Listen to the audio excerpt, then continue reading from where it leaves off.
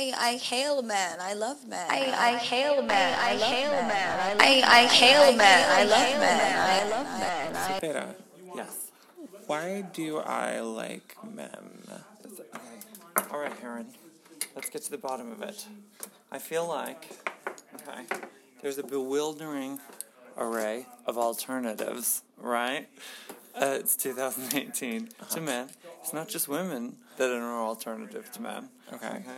But thinking, just grouping, and just in a kind of general way.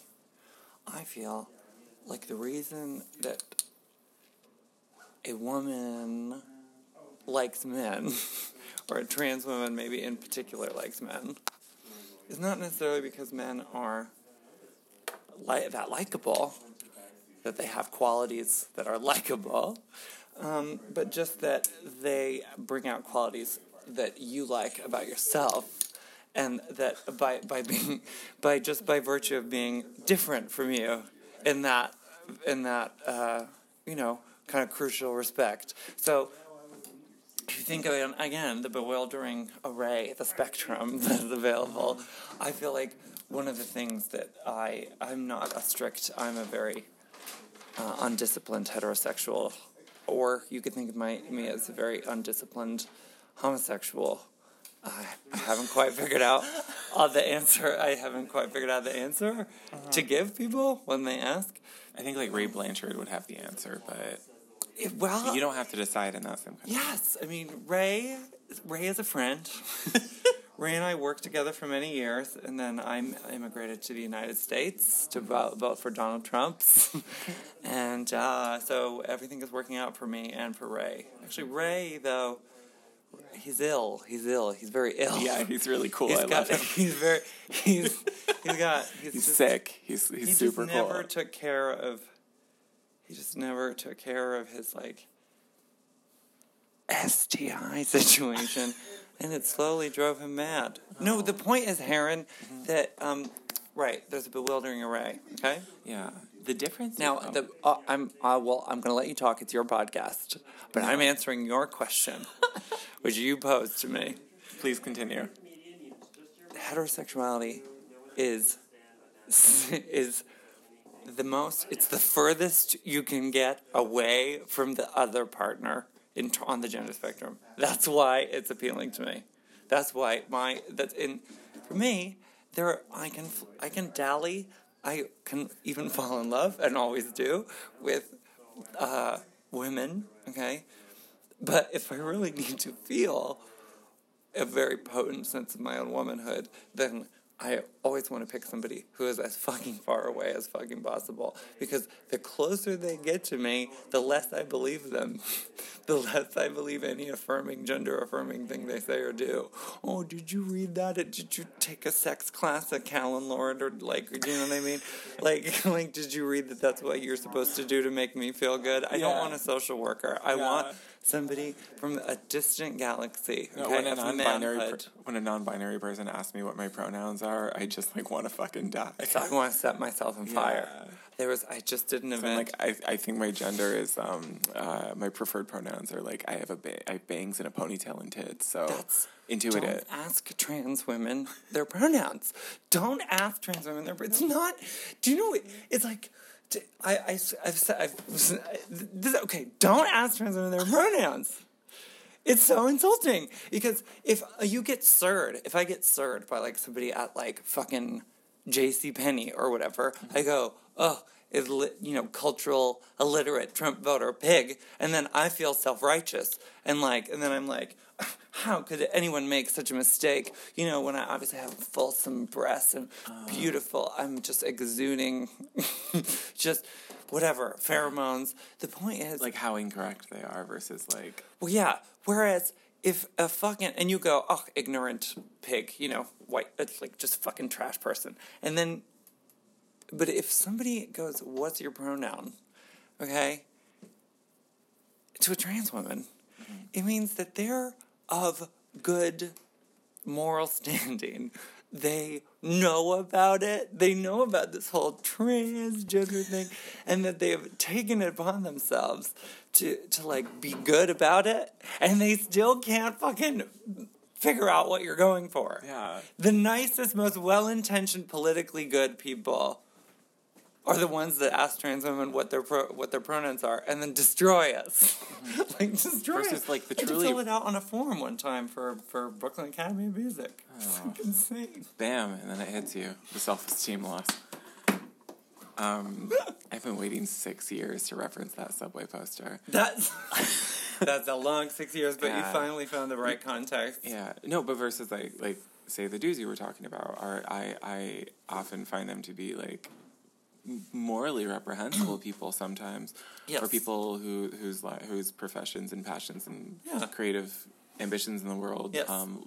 feel morally bankrupt to me, but they are more affirming than any of those people. And I Those feel are like not it's- the reasons that you like them. That's Yeah. not the why. No, that they're good. But it's like they impose because you said something to me like a year or more ago that I always think about, which was like they are more convinced of my womanhood than I'll ever be, because they have to be in order to not interrogate their desire for you. That is so well said. I have no memory of it. I could never summon that. I could never summon that level of eloquence now these days. But it sounds very true. I'm very proud of myself for saying that. Well, because male sexuality, straight male sexuality in particular, kind of, I guess what I would say is like, well, yeah, sure, is notoriously like involuntary, is like not subject to morality or, you know, social norms, politeness, any of these kind of things. So if somebody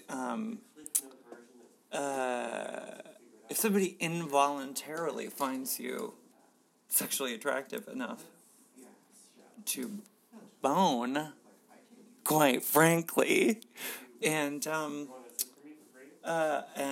is, for all intents and purposes, heterosexual, well, that's quite great. That's great. That's the only way you can know that they're not actually just, like, kind of placating you. And I love that. You know what I mean? To me, men are like, in terms of sexuality, they're for sex, the men are. I don't love them. Mm-hmm. I don't know. That's why in my romantic life, I mean, I feel like a homosexual in the sense that, like, the people that have been, like, the great loves of my life have all been trans women. It's like, in that respect, there is, like, a lot of comfort in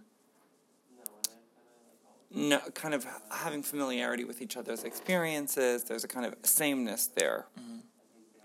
Mm-hmm. That's really rewarding and really lovely. But, like, that's just, like, one layer of sexuality. In other respects, these people have all been quite different to me. And it's their difference from me that makes them so attractive. And I just feel like that is actually true all up and down the long list of qualities that make up a potential romantic partner or sexual partner. I don't know. Is that crazy? I just... I don't know. The more I try and think about those kind of things, it doesn't make any sense. I think that I like in general difference. But I can't declare myself like I can't declare myself a heterosexual. Because I'm so compromised by being surrounded by similarities with the people that I've, ended up falling in love with. Right now you're about to be in a production that goes up this weekend of Marie and Bruce. Yes. As one of the title characters, Marie. Marie. And how... Marie or Bruce? Marie/Bruce. I did get a casting call. Somebody asked me to go to audition for... one of two gender non-conforming characters, one of which was femme and one of which was masc. I was like, oh, that's right up my alley. Oh my God, such variety as an actor that I'm capable of, that people would call me in to play the male, the trans masc. That's really cute. Anyway, that's not this production. I'm playing Marie, the woman. Yeah, what's Marie's relationship with the men or man in her life? Okay, so Marie and Bruce are married. The amount of time that they've been married is indeterminate. The circumstances of their coming together is not explored. It's not a play about those kind of circumstances.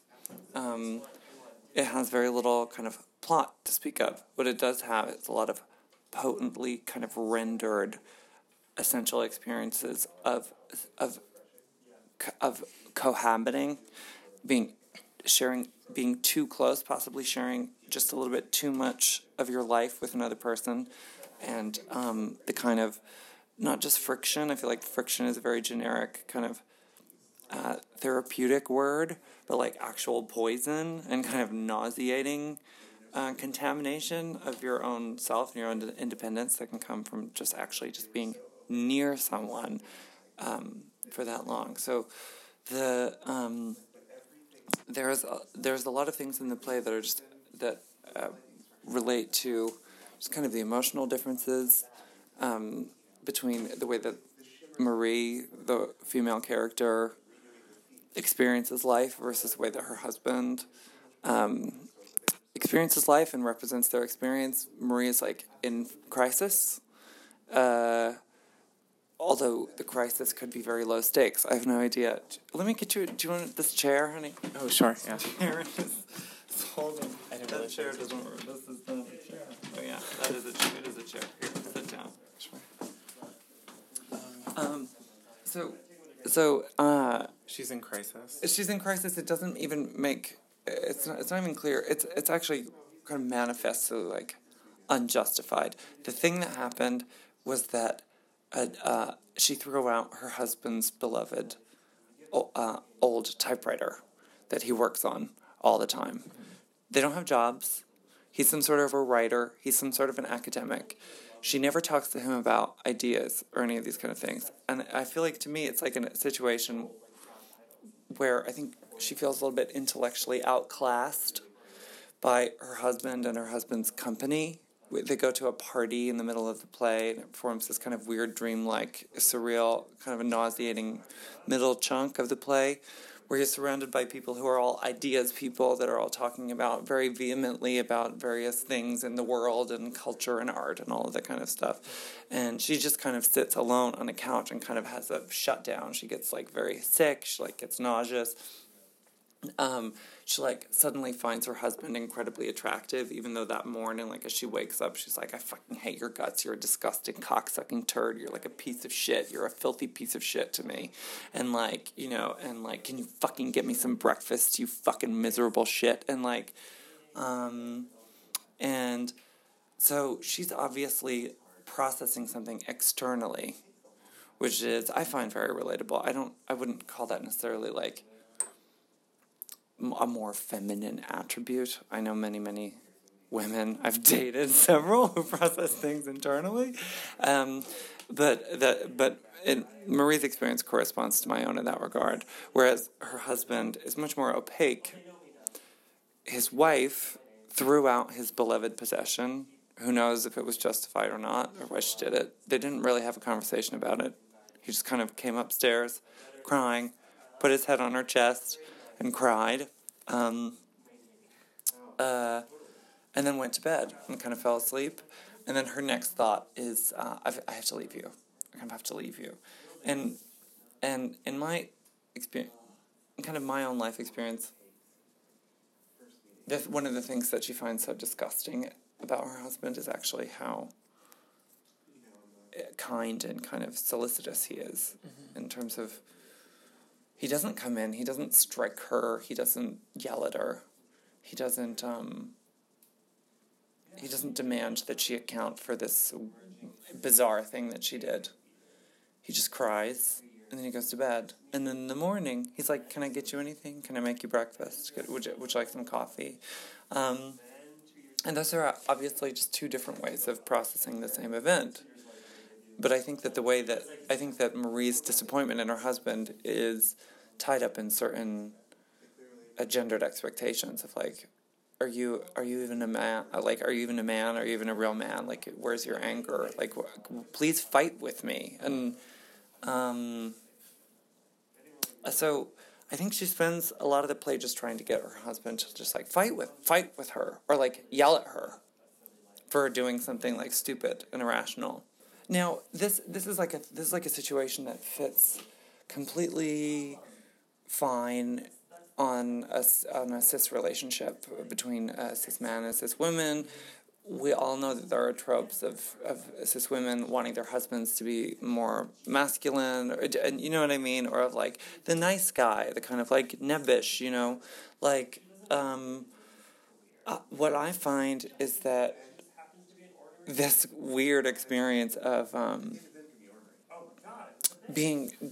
feeling affirmed, sort of in terms of being in terms of gendering. But in other ways as well, kind of a weird sense of being affirmed in terms of your status that is associated with gender. I find myself sometimes longing for like, just like a strong hand, like like a strong, thoughtless, careless hand, like somebody who is just like a kind of an anvil. And then I get to like sprawl across it, or just, you know, be kind of uncontained, irrational, hysterical mess. And I know that these are all very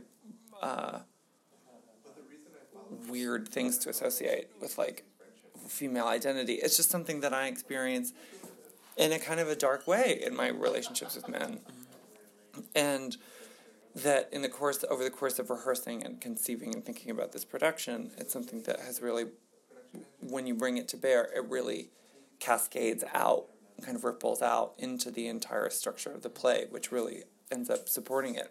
Which, just so people listening know, wasn't originally written with Marie as a trans character, but is conceived of in this production as a trans character. Yes. So I feel like there is like specific a few changes to it, or is it more just in like how you all work? No, there's no changes to the language. The weird thing, you know, I'm like a visibly trans person. I'm very clockable. If I were less visibly trans, there is the possibility, for example, of doing a production where I just, as a result of my stubborn insistence that I play this part, that we get the ball rolling, and then we never think about it ever again, and we play it just like I'm a cis man's cis wife. That's not really an option here. So what we have actually is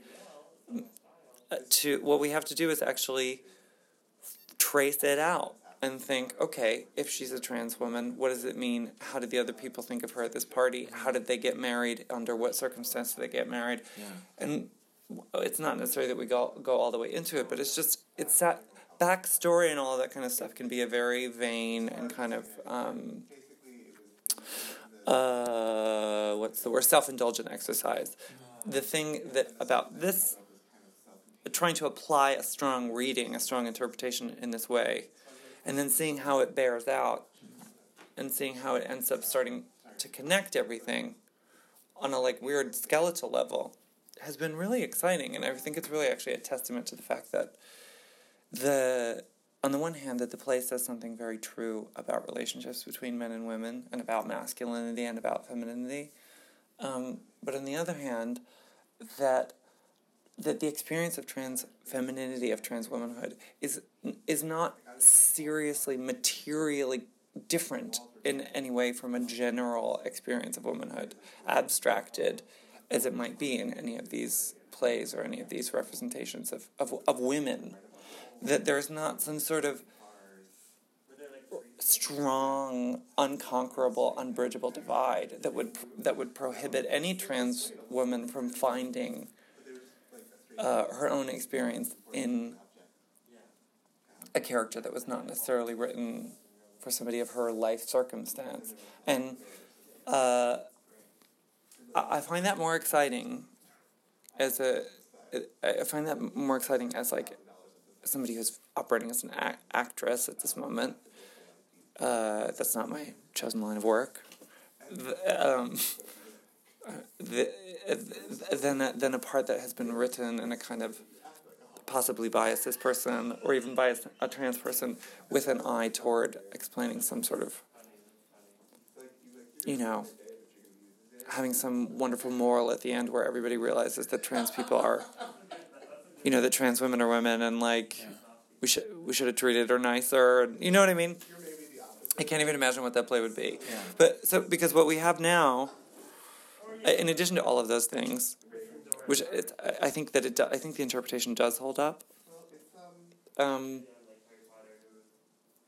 then what we also have is like literally on stage is a trans woman who looks like a trans woman, doesn't look like a cis woman, in a set of circumstances that are very kind of fraught, who never makes mention, and nobody else ever makes mention of the fact that she's trans. Mm-hmm. So you're creating a kind of, what you're dramatizing there is a weird censoriousness that I almost never get to experience in my life in such a blatant way. But there are certainly moments as a trans woman where you feel that it's certainly not allowed for you to make mention of that, and other people are not mentioning it either, and that all of that drama surrounding transness is all happening non-verbally. It's all happening kind of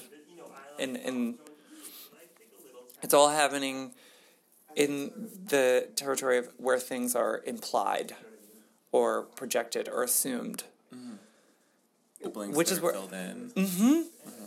Which is where I actually feel like that's where a lot of the psychic trauma of like being trans in the world comes from. Mm-hmm. There are a lot of instances of overt hostility, but there are a lot of other instances where you absolutely can't be sure if somebody hates you, or if they hate you, if they do because you're trans or because you did something wrong. You can never really find any sort of certainty, and people are very non-verbal, actually. Or like when people are being nice to you, mm-hmm. What's actually happening behind that, because it's really tempting to take it at face value, but you just aren't there when you're not in the room. Yes. Well, you don't know their inner thoughts while they're smiling at you. Yeah, and you're not in the room because you're somewhere imagining what their inner thoughts might be and trying to spin it out in your head 1,000 different ways, to see if they hate you or not, because that's useful information as a trans person. And the thing is that because of the way that I look, I think that what it creates on stage is a stage picture of that moment where we don't really have to do very much. It's not like I have to walk around being like, and I'm a trans Marie, da da da da da da da da da da, and like, you know what I mean? Like fucking a bunch of little masks with trans masks with like walking sticks come out and do a fucking number, like kicking. We don't fucking have to do that because I look trans. At the same time, nobody ever says anything about it. So I actually feel like it's a really unique experience. I really am dying to know if trans women see it, and I want trans people to see it, and if trans women are having trouble getting tickets for any reason, they should reach out to me immediately, and we'll get everybody in. Not just out of good community spirit, but literally out of having a really earnest curiosity about what people will think, or if they'll see anything relatable in it at all, or if it will simply, it's just a kind of vain indulgence. I have no idea at this point. It is very short, though. It's only an hour. I love that. Even if it's not good, it'll be over before you even know it. One thing I was just wondering about, so I've never read the play or mm-hmm. seen a production of it, or seen the Julianne Moore adaptation. Oh yeah, the movie. So I came into this very unprepared, But, so I don't know how it ends. Well, it's not even supposed to be about the play, Harron. It's supposed to be about why you like men. I'm actually pivoting to, this is for my new podcast called Why I Love the Theater. But it's like a backdoor. Way harder to answer. It's like a backdoor pilot. But so my question is though, like, why do you think that Marie doesn't leave Bruce? She sounds fucking miserable. It sounds like she hates him. Well, and that's one of the weird questions that we've had to. It's not clear at all. You're not pointed to it by the script. But what I think what we've figured out is that it's very difficult actually to receive love or to be loved, and it's very difficult to be forgiven before being punished for your wrongdoing. Like, in this weird way, all we know is that she has this weird... Now, I have my own thoughts about it, my own stories about it. I can imagine very easily destroying someone's prized possession and then discarding it. And then wanting to be punished for it. But having done that, having kind of behaved in a wrathful way, I think, and then to be forgiven instantly without any sort of expiation or struggle, it's nauseating. And in a weird way, I think to actually, like, receive, like, uncritical, unconditional love from a romantic partner can actually be nauseating. I don't know. Do you find that relatable? Yeah, if it seems in contention with your own, like, idea of self, it seems, like, fraudulent and almost like you're being patronized by this person. Sure. Yeah. And it can also, you know, one of the two qualities of my life that we've kind of brought to bear in this production, hopefully, is my experience as a trans woman. And I've said this before, like, I don't really know how to be a woman in the world, but I know how to be a Greek woman. I'm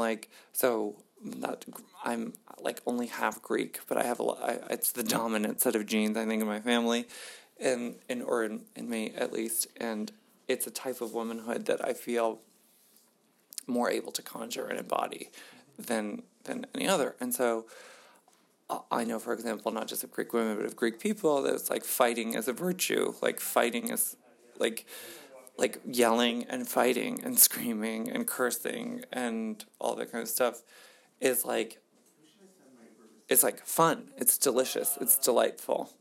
And there's a feeling that the victory should come as a result of struggle. And not just out of just goodwill, like neighborly goodwill, which feels very kind of waspy, very like Nelson. Is that the Simpsons Nelson? Person? Who's the... Flanders. Yeah. Sorry, Nelson? I don't know anything. Bully. Oh, okay, fuck. Well, I don't know cartoons, okay? I watched... I'm just kidding. No, I think that the other part of my experience that is coming in here too is just like, come on, like, don't you want to fight? Like, doesn't it feel good? Like, can't we just yell at each other? Like, think of how good a bloodletting would feel, or, like, just a fucking screaming, like, terror, like, throwing the lamp across the room sort of fight, and then imagine how much we could reconcile. It's not a very healthy way of processing emotions. It's not a very healthy way of processing emotions, but I think that... I think the character, at least the way that we've interpreted it, is actually can't move forward until something like that happens. And actually, the climax of the play, I mean, not to give anything away, is just literally her burning out every last insult that she can possibly conjure until she is literally, like, out of language. And like, that kind of allows for the reset of the relationship. Which is very inconclusive. I mean, I don't want to give anything away, but they do go back home together after having a very weird day. He goes to sleep, she goes to sleep, and that's the end of the play. Like, their relationship up to that climax she's craving is, like, basically she's edging. Well, kind of, yeah. She's like... Against her will. Yeah, because there are a million different opportunities for climax, like, starting from right away. Like, she's screaming at him in his sleep. He opens his eyes, and he goes, "Is it time to wake up?" And she's like, "No, please go back to sleep. You know, it's the middle of the night," which is an abandoned opportunity to have the conversation. And they keep repeatedly abandoning that opportunity every time it seems like it could actually happen. She does, and I think he does as well. So, I don't know. I don't want to get lost talking about this play that nobody's ever seen or heard of, but it's like something about that is just strikes me as being incredibly true and necessary, like a necessary narrative to take part in for me. And I like actually having bullied kind of my way into getting to do it for that reason, for getting a chance to kind of interpret and embody and, like, work through that kind of a situation in the same way that a cis actress would. And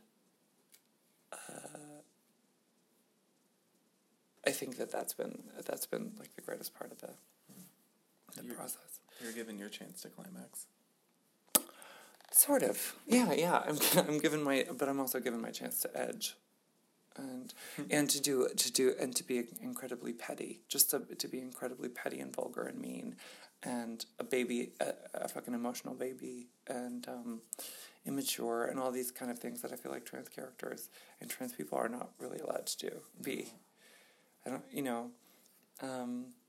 because there's such an imperative, and there's such an imperative if we're telling, you know what I mean? Yeah, I know. The second it's almost, it doesn't matter who the actual person creating the character is. And I wouldn't say this is, like, true across the board. I think there are, like writers like Tori Peters, where they're just, like, trans characters who aren't written with, like, likability or sympathy in mind. Like, if you're cis, then maybe you're, like, really want to be a good ally, or you just don't give a fuck and you want to throw trans people under the bus for plot development. Or if you're trans, you suddenly have this burden of, like, auto-representation that just, like, kills the quality of the work so much, because you're so concerned about, like, making the story you would have wanted as a child, and nostalgia, I feel, is a road to a dead end. I do, yeah, and it's like, the wish to represent kind of nice things and nice feelings and nice people is, like, it's obviously, like, counterproductive. That I think that the reason that people, like, not to sound, like, super lame about it, but, like, the reason that people would, like, want to gather around and watch somebody act something kind of fake is to work through all of this muck, this kind of stuff that is, like, impure and kind of gross emotionally, and certainly not politically necessarily conforming to any sort of right path. I think that, I actually think that this is, like, something that trans writers, have been able to do because they have the sovereignty over their text. They still have to deal with their community and people who don't like, people in the community who don't like the fucking way that they're representing trans people and all that kind of blah, blah, blah, blah. But at the end of the day, you write your book, that's your book. And you write whatever part of trans experience you want into that book. And the necessary conclusion of, like, saying that trans people are people, trans women are women, trans men are men, etc., etc., etc., is, like, men, women, and people in general are fucked. You know what I mean? Sitting on told mountains of toxicity and weirdness, especially in relation to each other, and trans people as people are no different in that respect, and require the same sort of muck sorting, muck whatever, muck digging. Sorry, I'm losing my train of thought. But like, and so I don't know. I really relish it. I mean, this is, and I would say this as well. I think that working in the theater, this is a 46-seat theater. I hope that very many people will be able to see it, but like that number is capped by necessity, and what I think the freedom that affords us is that it does not need to be it does not need to be a definitive representation of trans life for all posterity. It can just be this exploration of this one set of circumstances with this kind of speculative interpretation, like what if this character is trans, etc. So I don't know. I think it's gonna be. I wish I could see it.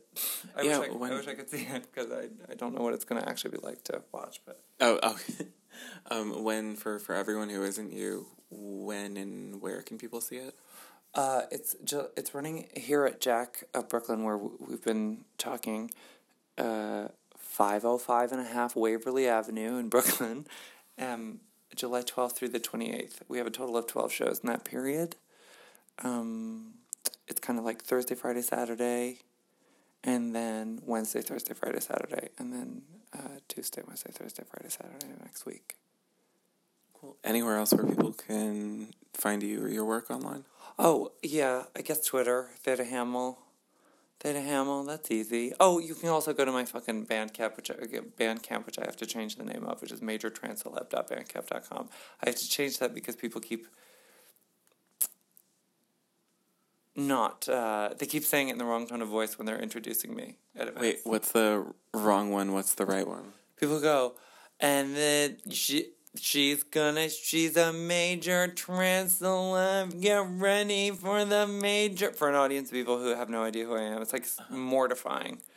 It's like a joke. It's like an alternative to declaring an actual line of expertise. You know what I mean? No, I remember when I interviewed you for Bandcamp last year, I think for the Very Good EP, I want to say. Or no. Sondheim. Yeah, I remember you said it was something like if you say you're a singer-songwriter, people think you're like doing something that you're not. But if you say you're an electronic musician, they think you're doing something else you're not. So you're just like avoiding misidentification entirely by going with like self-identified major trans celeb or whatever. Major trans celeb. Yeah, it's just a major trans celeb. Nobody asks what you do. Yeah. Nobody asks. You say major trans celeb, they go, oh. If you say you're a musician, they're like, what kind of music? And then it's over. It's over. There's no getting out. Okay, thank you, Harron. Later.